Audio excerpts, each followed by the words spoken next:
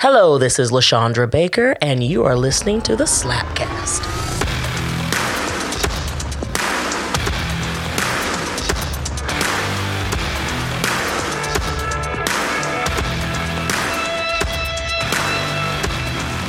Welcome, listeners from around the globe. Hey, I like to dream big. This is Slapcast number 28, and you are in for a treat today. But first, listen, it's still not too late. This is probably the last, but it's still not too late to register for our first public Care to Lead session of the year. It's on February 26th. It's a one-day workshop inspired by servant leadership. It's really heavy on personal and professional change. We give you a model for change. And you can learn all about it and register at relayleadership.com/care to lead. Also, we will be starting a subscription program. It's going to be tiered. And once you join at just $56 a month, you get a monthly group coaching call, y'all. It's a bargain. Make sure you're on our email list so you get notified when this becomes available in April. And like I always say, you know where to find us at this point. Slapcast at relayleadership.org and on all the socials, okay? Jonathan, I'm so pumped today. You know how when you meet certain people and you're like, that's my person. I know I'm going to like that person. I want to meet that person, whatever.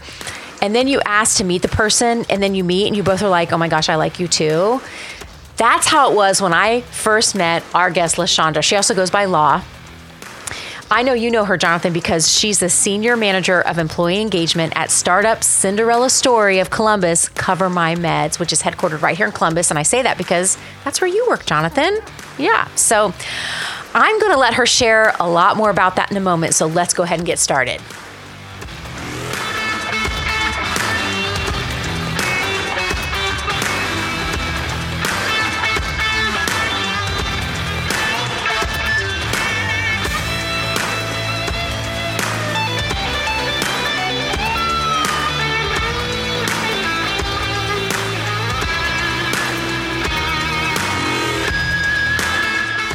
All right, welcome to the Slapcast, Law. You know how excited I am to have you here? Thank you. I'm excited to be here, too. I can tell. We've already been kind of goofing off a little bit, so yes. Started a little late, but that's okay. That's okay. It's all good. So go with the flow. I saw you speak here at a local event, local meaning Columbus. Mm-hmm. I think it was back in September, right? Was it September? Yeah, I think that was. Yeah, it's called Flux. Yes. And as soon as you started talking, I said to myself, and I think I told you this when I introduced myself, I was like, I want to meet this person. You're electric in front of people, I think is what I told you. I stand by that. I went up to you afterwards and said, I really want to meet you and get to know you. And just so you know, I'm pretty introverted. Like that, it was a big deal for me to actually see someone and be so drawn to them that I actually make that kind of step. I'm the person that doesn't do that. That's awesome. And so the rest is history. We got together, started talking. We've met a couple times since then. And I just think it's a rare thing, at least in my experience, maybe it's not for you, to just meet people that I feel like that about and that there's just a connection. And so that's how we met. And now you're here on the Slapcast. I'm here on the Slapcast, so I shouldn't tell them about the 20 you slid in my pocket? No, that would be good if we just left that part out. Okay, all right. Yeah. So she pays for her friendship. Just you heard it here first. It's all good. I pay in like wine and yeah. Undying attention. Yeah, That's that right. kind of stuff. I love it. That's great. So I am interested for our audience to learn more about you. Give us a little bit about your background, how that led to what you're doing now. Tell us what you're doing now professionally, and just kind of tell us whatever you want us to know about you. Sure, of course. So my first life was in the hospitality industry. So I still love everything about hospitality, the travel, the customer service aspect, the meeting and exceeding expectations. So all of that is very ingrained in me. I learned through the hospitality industry of Promise Corporation, who used to own Hampton Inns, Embassy Suites, and Homewood Suites before they sold to Hilton a long time ago. And so they really taught me a lot about customer service and how to not only meet expectations, but exceed them. So it's kind of been something that was always in my brain, always, in hospitality. But I started working for a franchise of a hotel, which is a little different than a corporate-owned hotel. And so as soon as my first 3 paychecks bounced, I bounced. Oh. So, because that's just kind of what I had to do. So I went to corporate after that. So kind of got into HR a little bit because I always loved employees. I've always been somebody that really loved who was working with me. And that made the company special to me. Yeah. So got into that a little bit, then went into corporate communications because I love to talk. Hence, I'm on a podcast. What's up? So really had a good time with that. And then still did internal comms because I loved the employee aspect of it. So I just recently switched over from employee communications to employee engagement. And that is 100% my passion. And it really came through when you were talking that day. And that's what drew me to you, because you know the engagement polls. They have improved for the first time in 18 years, according to Gallup, by 3 or 4%, which is a big deal, but they're still pretty bad, right? 74, 75% disengaged at work. What do you think? There's a lot of data around this. Okay. So we can talk about the data if you want, but I'm just curious, in your experience, what's driving that disengagement? Yeah, it's the data is great, but it's the stories behind the data that really matters, right? So it's employees not feeling like they have a voice. They don't feel like they're being heard. They don't feel like they're being valued or respected in their workplaces. And so one of the things that corporations always try to do, they say, you have to leave your personal at the door and you just have to come in and be professional. That's not reality. No. People have things going on in their lives that affect how they show up every day. So if you have an organization that appreciates that and respects that, you will have an engaged employee. If you have somebody who tells them they have to separate that out from their professional life, they're going to be disengaged because their brain is still thinking about the thing that just happened at their house before they came to work. So you have to, as a corporation, figure out, how do you impact this person in a way that if they bring luggage to the office, what do you offer them so that when they take it back home, it's lighter than when they came?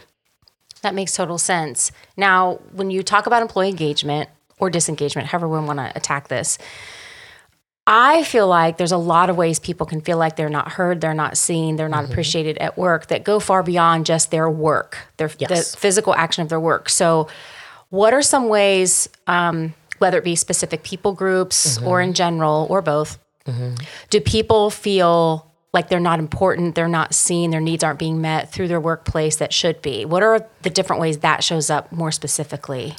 Right. So that shows up in how they engage in their work. So if you are somebody who says, I do this frontline thing, and I say, oh, I think I have an improvement or innovation that can make this better.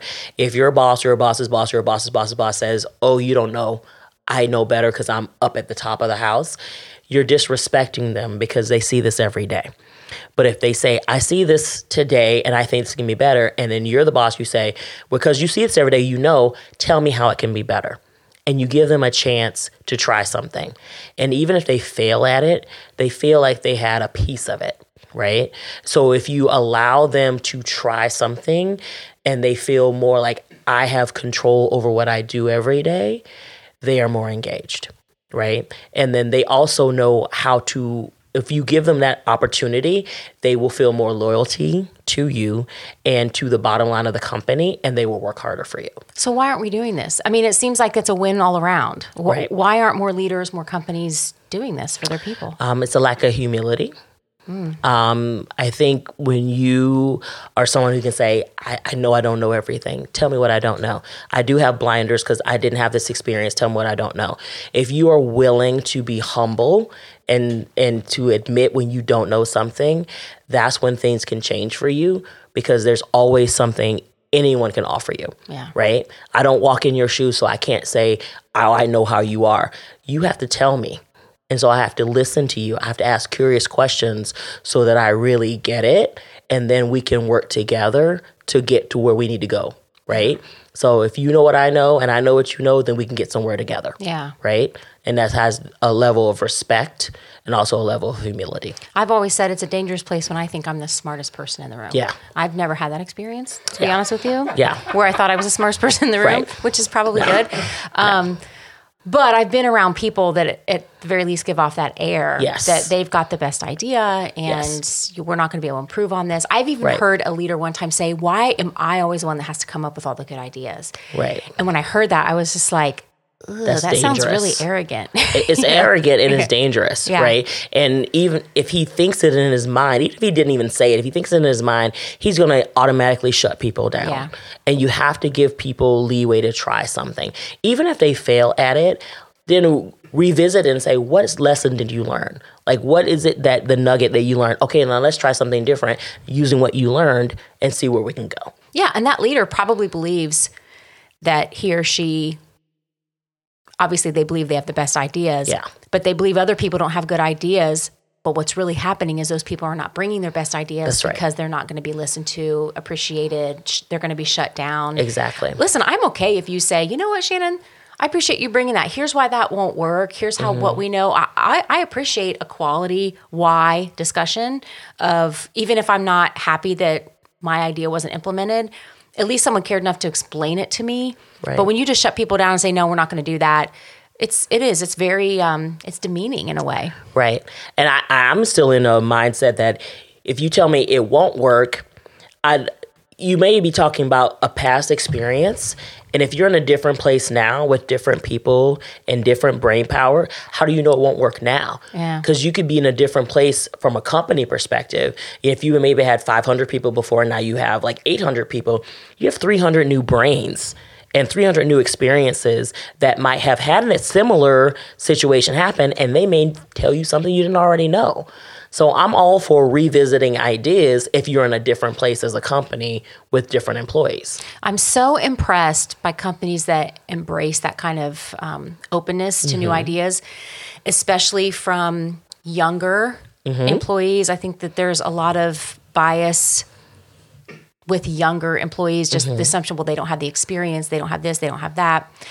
And where I see it most often when it's successful is you see some of these bigger companies that are highly innovative. And the experience I've had recently is my son is at an internship with Dell Computers down in Austin, Texas. And they have asked him to present them with what he worked on this semester and the innovations that he created. And all of the leadership is going to be in there because they want to learn from him. That's exciting. A college senior. That's wonderful. That they are sitting down and humbling themselves and saying, show us what we should be doing next. Right. And I think that is just amazing that that's how they treat their interns because it really does, it's telling him, but I mean, the bigger picture to me is it's telling him the kind of culture that they've got there, that if he were to work there in the future or a similar company, that he will continue to be honored in that way and respected with his new ideas because, and you know, I'm not trying to say, oh, my son's the smartest kid. That's not at all what I'm saying. There are other interns, there are other younger employees there that have been out of college maybe only a few years, and they treat them the same way too. And it's just really, really refreshing that the more experienced leaders are willing to learn from the younger ones. And I think that's just one example of when that's not present, that we can bias based on age and maybe, I don't know, is discriminate too strong of a word maybe, but when it comes to those ideas, I think that they can be discriminated against. And then we don't get the best ideas bubbling up to the top. Right. No, now, I agree. Your role at Cover My Meds is a senior manager of employee engagement. So what do you actually do in that role? What's that consist of? Gosh, I have the most fun you can have at work. I believe it. It's kind of ridiculous. I'm like, they pay me for this? Holy crap. I got it good. So I used that 20 well that you gave me. Yeah. Thank you so much for that. Yeah. So I think what they say is my lovely tagline is that I create exceptional experience from entry to exit, right? So basically what that means is I am actually in charge of new hire orientation. So as soon as people come in, the first 3 days of employment, they spend with me. And I get to give them all the good stuff about our company and all the challenging stuff about our company. And I say, where do you fit? How can you help? How do you see yourself as being valued? How can we make that happen for you? And that's a beautiful thing. And I love it. I absolutely love it. We have so many amazing, wonderful, smart, experienced, curious, creative people that come there. And it makes me super happy that I get to spend the first 3 days with them. And then during the course of their time, I help also administer our employee feedback survey. So we ask them very specific questions about what are we doing well as a business? What are we doing well as a culture? What aren't we doing so well as a business? What aren't we doing so well as a culture? How do you fit in? What could we do better for you? And we take that information and then we start creating action plans behind it. And we help all of the teams and managers and people managers figure out how to solve some of their biggest problems during that course of time. And then at the end of people's career at Cover My Meds, whether it be you found an opportunity of a lifetime, or you've retired, or you just hit the lottery and you want to go spend a couple weeks in Fiji, that's cool. I don't care. That's fine. I find out what you felt like was your greatest contribution to our organization. I thank you for that, and I wish you well. Because I know that no one necessarily is going to stay there forever, but did we make them better? Did we help them become better for being with us than they were before they were with us? Yeah. Right. And there's a graceful exit and an appreciation that has to happen with that too. So I have a little piece of all of that. It's kind of like really amazing bookends. It's kind of cool. Of someone's experience with the organization. It says, I care about you even after you've left. Well, that's exactly right. And that's what I appreciate about my role, is because we look at the person, not just the job that they do, but the person. So you may come in doing a role that you do really well, but then we hear you're passionate about something, or we see something in you, we say, I think you're better suited for something else. And then we give you that opportunity to be something else. Right? So it's not just you pigeonholing you into a role because that's where you came from. It's what drives you, what gives you energy, what gives you passion, and how can we benefit you as a company and you benefit us as an employee. So you're doing this onboarding, these 3 days. Mm-hmm. You're gathering information from them about, make sure I remember, what they want to accomplish, what their goals are. Yes. Do you ask things around how do they feel appreciated? I mean, everything. Have you ever, what's the strangest thing, or like if you've ever asked someone, how can you feel appreciated? Was there something that just seemed not bad, but just like, oh, that's unusual. I never thought of that as being a way of showing appreciation to someone. Did anyone ever bring up something that they really wanted or really needed to feel appreciated at work that was kind of out of the norm? Yeah. Not necessarily out of the norm, but what people find when they come to us is that we're a little different as a company. We're a little special. That's what I tell people. We're special at our company. I noticed that when I took the tour. I know. It's like one of the things we always say is that we treat adults like adults. Right? So if you come to me and you say, hey, I really like to be somewhat autonomous in when I'm doing stuff. And I said, that's cool. So let's figure out what it is that you need from a guidance perspective. And let's tell you the goal we want you to go after. And then you just go do it. Mm-hmm. Right? So people feel like, oh, okay, you're not going to like pigeonhole me. You're not going to like micromanage me. Like you're just going to let me do my thing. And like, yeah. And people find like, okay, when is the shoe gonna drop? Like, this is not real, right? So people feel that, right? They think, okay, this is bizarre. I've never been able to do this in corporate life, right? And it's true. Like I literally this year, 2019, or next year, whenever you hear this, 2020, I will have been in the working world for 31 or 32 years, depending on where you look at it. And this is by far the best job, the best environment, the best company I've ever worked for in my life. That's amazing. And I've worked in 4 different states in this beautiful country. Mm-hmm. And there's nothing like this place. That's awesome. I remember when you took me on a tour and we were walking around, and it's more than just a beautiful workspace. It's more than the open workspace and all that kind of stuff, because a lot of places have that.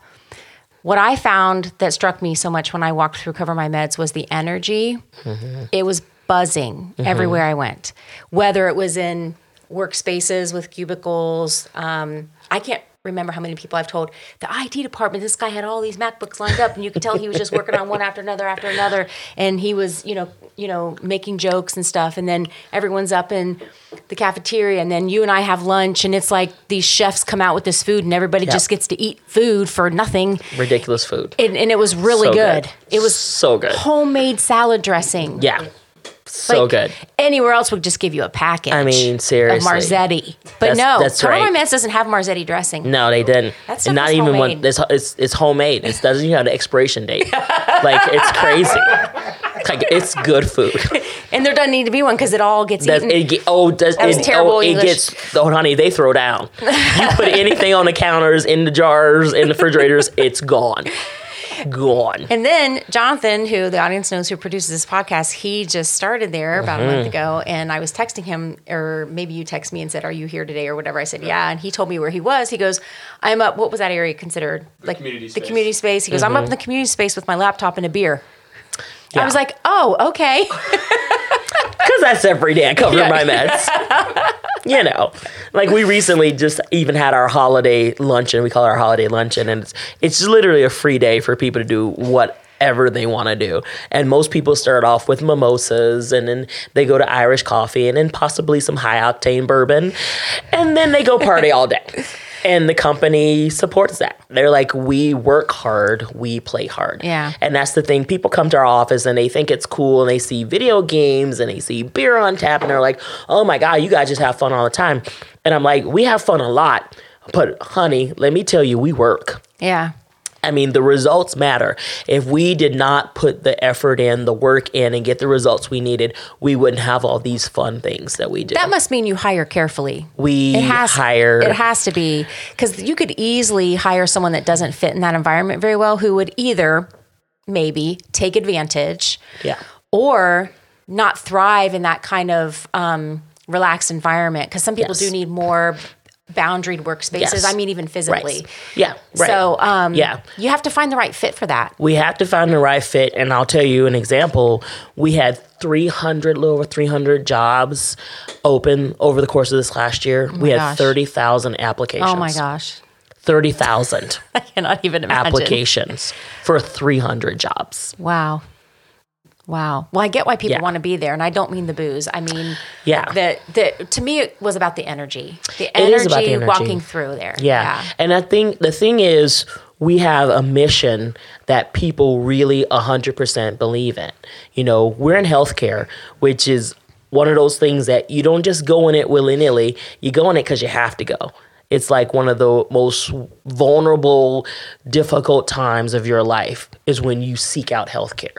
So you're already in a mindset that is of less than, or anxiety, or stress, or sadness, or whatever. So what we do is we try to help you in every way possible when you get to that point where you've been diagnosed and you have a medication therapy that you now have to be on. How can we get you that medicine as quickly as possible? How can we get it to you in the most inexpensive way possible and get you on that life-changing therapy? Yeah. And that's what our people do.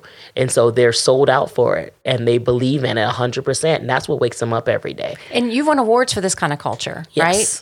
How many years? I saw the awards. Insane how many years. Even just this last year, we've won Best Place to Work for Parents, Best Place to Work for Women, and we just won a Glassdoor Best Place to Work, number 15 in the country. Oh, I saw that, I think, on LinkedIn or something like that. That's number awesome. 15 in the country. We beat Facebook. I didn't realize it was in the country. We beat Facebook. What's up, Mark Zuckerberg? What's up? We coming for you. I'm just saying. Yeah, use your portal to say congratulations. Well, and you know how Mark Zuckerberg is. Well, I won't get into that. Cut that part out. I'm not going to get into politics. He is salty. He's drinking high octane bourbon right now because he is way down the line on the list. I'm just saying. There's that. So but our awards are only important to us because it's our employees who give us those awards. They're the ones who fill out the surveys and say the things and fill out the reviews and say the things. And if it wasn't true for them, it wouldn't be true. It sounds like everybody, as you described, this unifying purpose of how you serve the end user of what you do. Yes. Everybody is centered around this unifying purpose. This becomes a part of your culture. How do you protect that and make sure that this culture continues year after year after year? Because any organization is subject to mission drift. Mm-hmm. And that might be more of a nonprofit term, but I think if that makes sense to everybody, this idea that our mission gets a little off course and it affects our culture, or our culture gets off course and it affects our mission. Either way, how do you make sure that you really watch over that? And whether it's you specifically or the organization, what do they do from a leadership perspective to watch over that and protect that? Well, first of all, we don't mandate it from the top. Even our core values that drive our organization were created by our employees. Interesting. We have a bottom-up culture where if you are one of the 1,200 plus people in our company, you have authorship and autonomy on the culture. It is you, it is me, it is him, it's everybody. So the top level people don't just say, you're going to go do this. We say, what are we going to do? Yeah. Because we are all responsible for the culture. If there's something about the culture that you don't like, you are empowered to figure out how to make it different, right? So every single employee we have is empowered to make a change. You don't have to wait for the big boss to tell you it's okay. You're like, this doesn't feel right. Let's go do this. And so you have all these people from all levels of company feeling empowered to be exactly what they need to be and go after the things we want to go after. And we applaud that and we support it. That's the difference. You don't have the top-down mandates of this is what you will do. We're like, what do we need to do? Yeah. And we get in there and we grind and we make it happen. That's definitely turning traditional leadership on its head. Yeah. We would call that servant leadership. A lot of people struggle with servant leadership as a term. Yeah. Because they think it means we just give everybody what they want and nobody has to perform. And we just, and that's not what it is at all. No, not at all. The way you've described it is beautiful, which is, it's not top down. It's all of us. Yeah. I mean, it's more collaborative. That's exactly right. Yeah. Yeah. And we tell people, like, literally from the day they walk in and I'm in orientation, I said, if you see something that can be better, tell us. If you want to do something different, tell us. Like, you have a voice. Use your voice. Yeah. Mm-hmm. What, of all the things you get to do, maybe it's something you haven't even mentioned yet, but what's your favorite thing that you get to do at your job? Gosh. And why? I tell you what's funny. Like, because I'm now approaching my 5th decade on this round globe, third rock from the sun. And so I see myself now as an elder in the workforce. Okay. Not that I, don't have aspirations to go and grow and do my thing, but I look at myself kind of almost like, if for Matrix fans, I'm the Oracle. Oh. I'm baking cookies in my kitchen. I'm welcoming Neo in. It's all good. So I love that what imagery. I'm feeling like is that people come to me because we have a lot of younger of workforce and they're like, I don't know what I'm doing. I want to grow. I want to be better. Can you give me some advice from your experiences? And so I'm probably most people 20 years older than most of the people that I work with. So it's kind of cool that they're coming to me saying, I know you've seen a lot. I know you've done a lot. How can I give me some advice? How can I do this thing? And so I've been literally being like this mentor like a to people. Like, sage. That's the word for it, sure. I like that. I like Sage. Why so Sage? She's great. She's seasoned. Good steak, honey. A lot of marbling in this girl here. A lot of marbling. It's great. I mean, like a wise It's sage. great. Oh, I get you, girl. I get you. It's great. And I love it because then I feel like I'm so useful. Like I have learned a lot in those 32 years of working that I can help people do. But what I always tell people is whatever you need to be successful is already in you. You just need the right unlock. I love that. To get you to where you need to go. Like there's nothing I'm giving you. I'm just helping you uncover, unlock, get unstuck, all those things that it's already inside you. So I like to be kind of that guidepost for people. It's kind of cool. I love that. Mm-hmm. So you carry that wisdom with you every day. Yeah. You make it available to those who want to know. Mm-hmm. And it sounds like you operate in it on a regular basis. Oh, every day. So many leaders don't, as almost a power over, don't dispense wisdom like that with the attitude of, well, I had to learn the hard way, so do you. Mm-mm. Or, nobody had to tell me what to do. Nobody had to answer those questions for me. Figure it out, bud, And what I so love about that is your willingness to share, to impart, if you will, to be that wise sage. I also think, and I could tell just as we were walking through the building, how much respect people have for you, how much fun they have around you. And I think that's what I would want as an employee or as a leader. I would want in someone in your role. That is, a lot of people get weird about, well, I'm here to work and not make friends. And they associate being friendly at work, approachable at work, with not getting work done. Well, when you look up the definition of friend, it's to be known, liked, and trusted. Right. Well, those three things are really important. Oh, yeah. Now, everyone may not like me all of the time. And that's Right. okay. I'm not everyone's cup of tea. Right. I get it.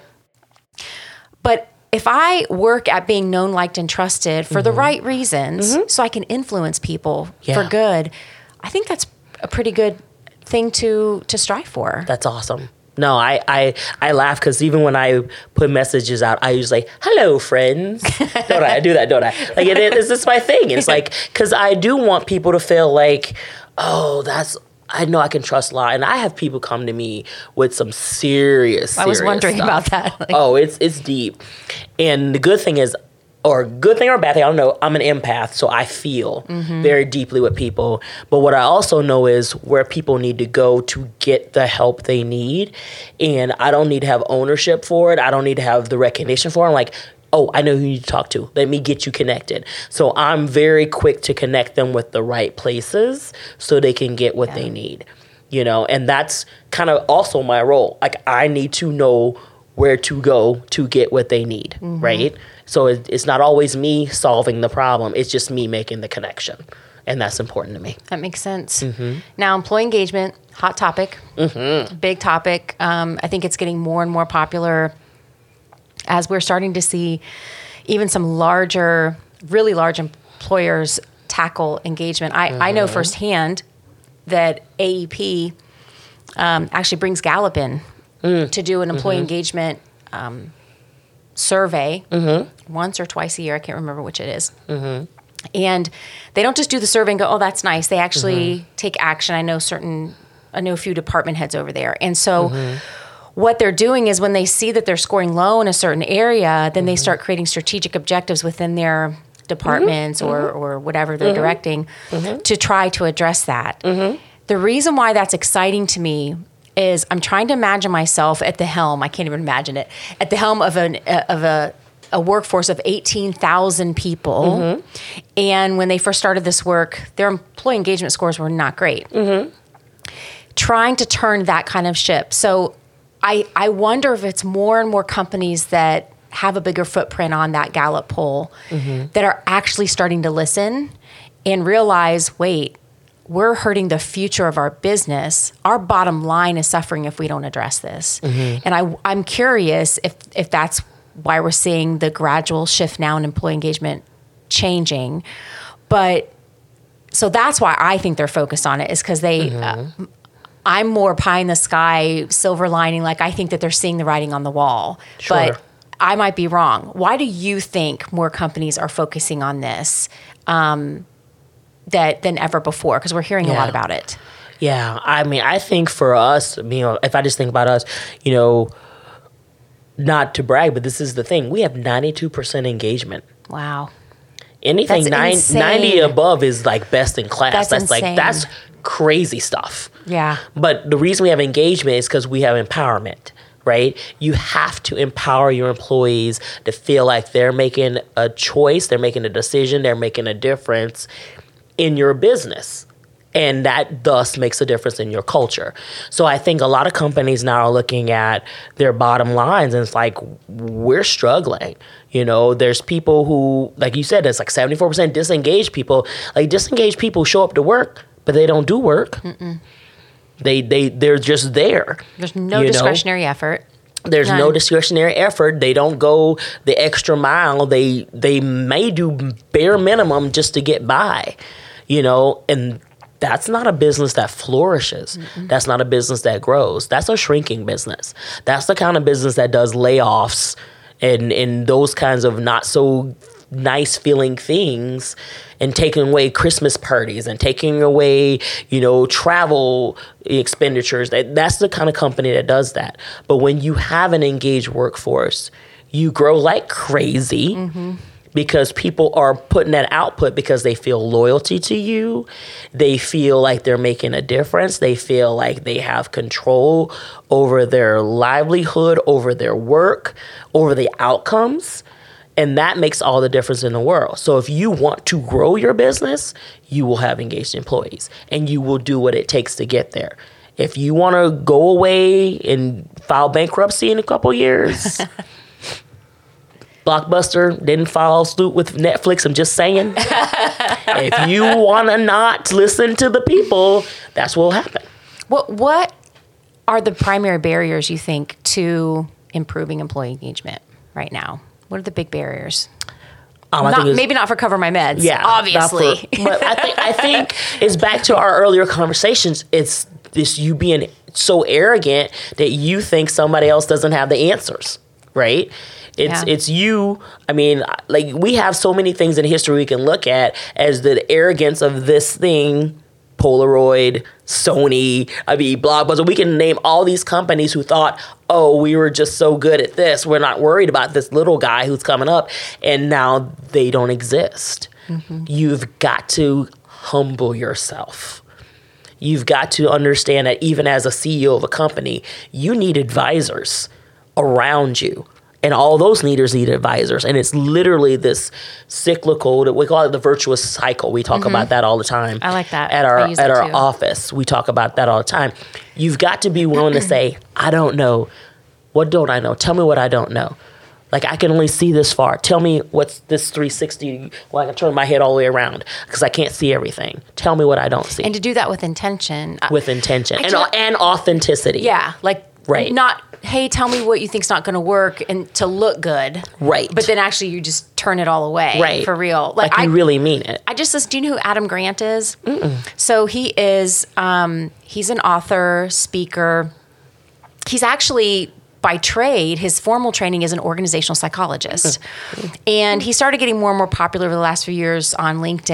And now he's spoken and trained, the biggest companies the world over. Right. And he was recently on a podcast and he was telling the history of how he got started and how when he first started speaking publicly, he started doing guest lectures at the university where he went to school and was a professor, or I'm sorry, maybe not even a professor yet, but he wanted to do guest lectures for the sole purpose of getting more experience speaking publicly. And so guest lecturers don't normally get feedback forms, but he wanted to know how he was doing. And he got feedback like, I feel so uncomfortable because you're sweating and you're nervous and everything. And so he used that to improve. He realized that all of his improvement as a public speaker was because of the negative feedback that he received. So to this day, and this is someone who's Wharton College, very accomplished, he has what he calls a challenge network. And it's a specific group of people that are largely made up of students at Wharton plus some other professionals, where if he writes a new blog, if he's writing a chapter in a new book, if he's getting ready to design a new speech, he gives it to them and asks them to give me your worst. Tell me exactly what's wrong with this. The first book that he wrote was basically a collection of all of his ideas around organizational psychology. It was 102,000 words. Now, just in case not everyone understands what kind of book that is, for a leadership book, the average size is 200 to 250 pages, which is roughly 50,000 words. So this was an enormous body of work, okay? Way longer than a leadership book probably should be. He gives it to his challenge network, and some of the comments he got back were things like, well, let's just say this. In reading it, it didn't exactly make me want to turn the page. He scrapped all but 1,000 words. Wow. He scrapped 101,000 words and started over because basically he's a researcher. And so it was just a string of research papers. My point is that I think that is a very overt and wonderful example of how a leader and anyone who's trying to improve on something, if they purposely put a challenge network around them, that is a huge step of vulnerability, humility, that can bring improvement. I don't know how we get bigger companies to do that aren't like that, but I thought it was a great example of what you just shared, is really inviting in the criticism. Yeah, and we actually do that on a regular basis. We do our monthly, we call it an all staff meeting. So it's where we kind of give people the debrief on our finances, like these are big wins we had, these are things we hope we could do better, our strategic plan kind of thing. But at the end of all of that, we have the AMAs, kind of like Reddit. Ask me anything, right? Mm-hmm. And sometimes there's some hard-hitting questions that come from our staff, and we don't shy from it. Whatever we don't answer live, we go back to a webpage, an internal webpage, and we answer the questions. And our leadership has never shied away from the hard-hitting questions. Wow. And it's one of those things that we always test ourselves with. And we always say feedback is a gift. We say it all the time. Feedback is a gift. Even if the package is kind of a paper bag that's been wet. A little rusty. in the rain, had a liquor in it, and then liquor waste in it, and then it's very soggy. Like whatever the paper bag is, like what else is in there, you know? And even if something is a little biting, there's probably some ounce of truth or something that's in it that we need to explore, and so we do that. And so, we have everybody kind of say, what are we not thinking about?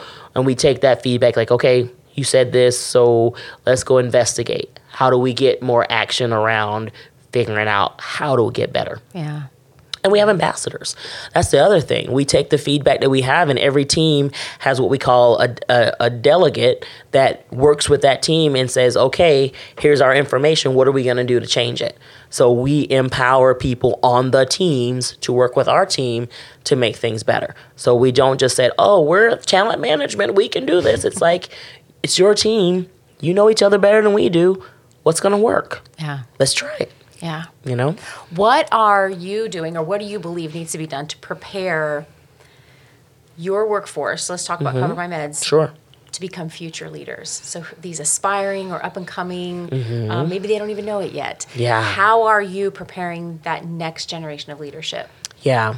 One of the things that we always talk about, we try to give them confidence that they do have a voice and they need to practice it. You know, not everybody's going to be an opera singer like Leontine Price. That's a black opera singer if you don't know, y'all. Leontine Price, look it up, Google it. But sometimes they might be the William Hungs of the world. What? Oh, jeez. She bangs. That's right. She moved. So, I mean, it's like you have a voice. Sometimes it's better used this way. Sometimes it's better used that way. So let us help you develop that. Right? You have ideas. Maybe they're not fully baked. Let's brainstorm. Let's talk about it. How do we help them be fully developed? How do you collaborate with other people? Because no man is an island, right? You cannot do anything by yourself. How do you communicate and collaborate with your teammates to influence them and get them to do the things that you need them to do? That's how you do it. You have to really help each person reach their maximum potential, and it's going to be different per person. Yeah. So the same formula is not going to work for everyone. So you really have to get people who are willing to be vulnerable as a leader to say, this is where my shortcoming was, this is what I did, but also get them to build that trust with you so they can talk to you about the insecurities they have and you can help them overcome them. I love that. One more question. Yes. This is an easy one. Okay. If people would like to connect with you after hearing you on this podcast, how would you want them to do that? How can they get a hold of you? Well, they can send me $20 like you did in the mail. It works, guys. Or PayPal. It works. Or Venmo. I got a Venmo now. What's up, y'all? I'm in the future. What's up? I don't think we've ever had anyone give their Venmo name. That actually might be a good idea. Do it. I'm going to start putting on our, maybe we need a Patreon or something with the relay donate button. Yes. Donate here. That's right. Yes. Want the full podcast. Listen, That's these right. For podcasts the are, full podcast. this is not free. Pay Jonathan's not here as a volunteer. That's exactly right. Listen. That's right. Pay right. this boy. What's up? So they can reach me I am on Instagram and Twitter as LALABAK, like Lala back. Okay. Like I'm bringing Lala back. I love that. You other girls don't know how to act. Yep. Sorry, JT, don't be coming up and getting me. You saying YouTube, comment down. But they also can reach me on LinkedIn as Lachandra B. Baker, LACHANDRA B. Baker. Thank you so much. You're welcome. I've had so much fun having you here tonight. I had a great time. Thank you for having me. Oh, my pleasure. My pleasure. Until next time, everyone. Peace.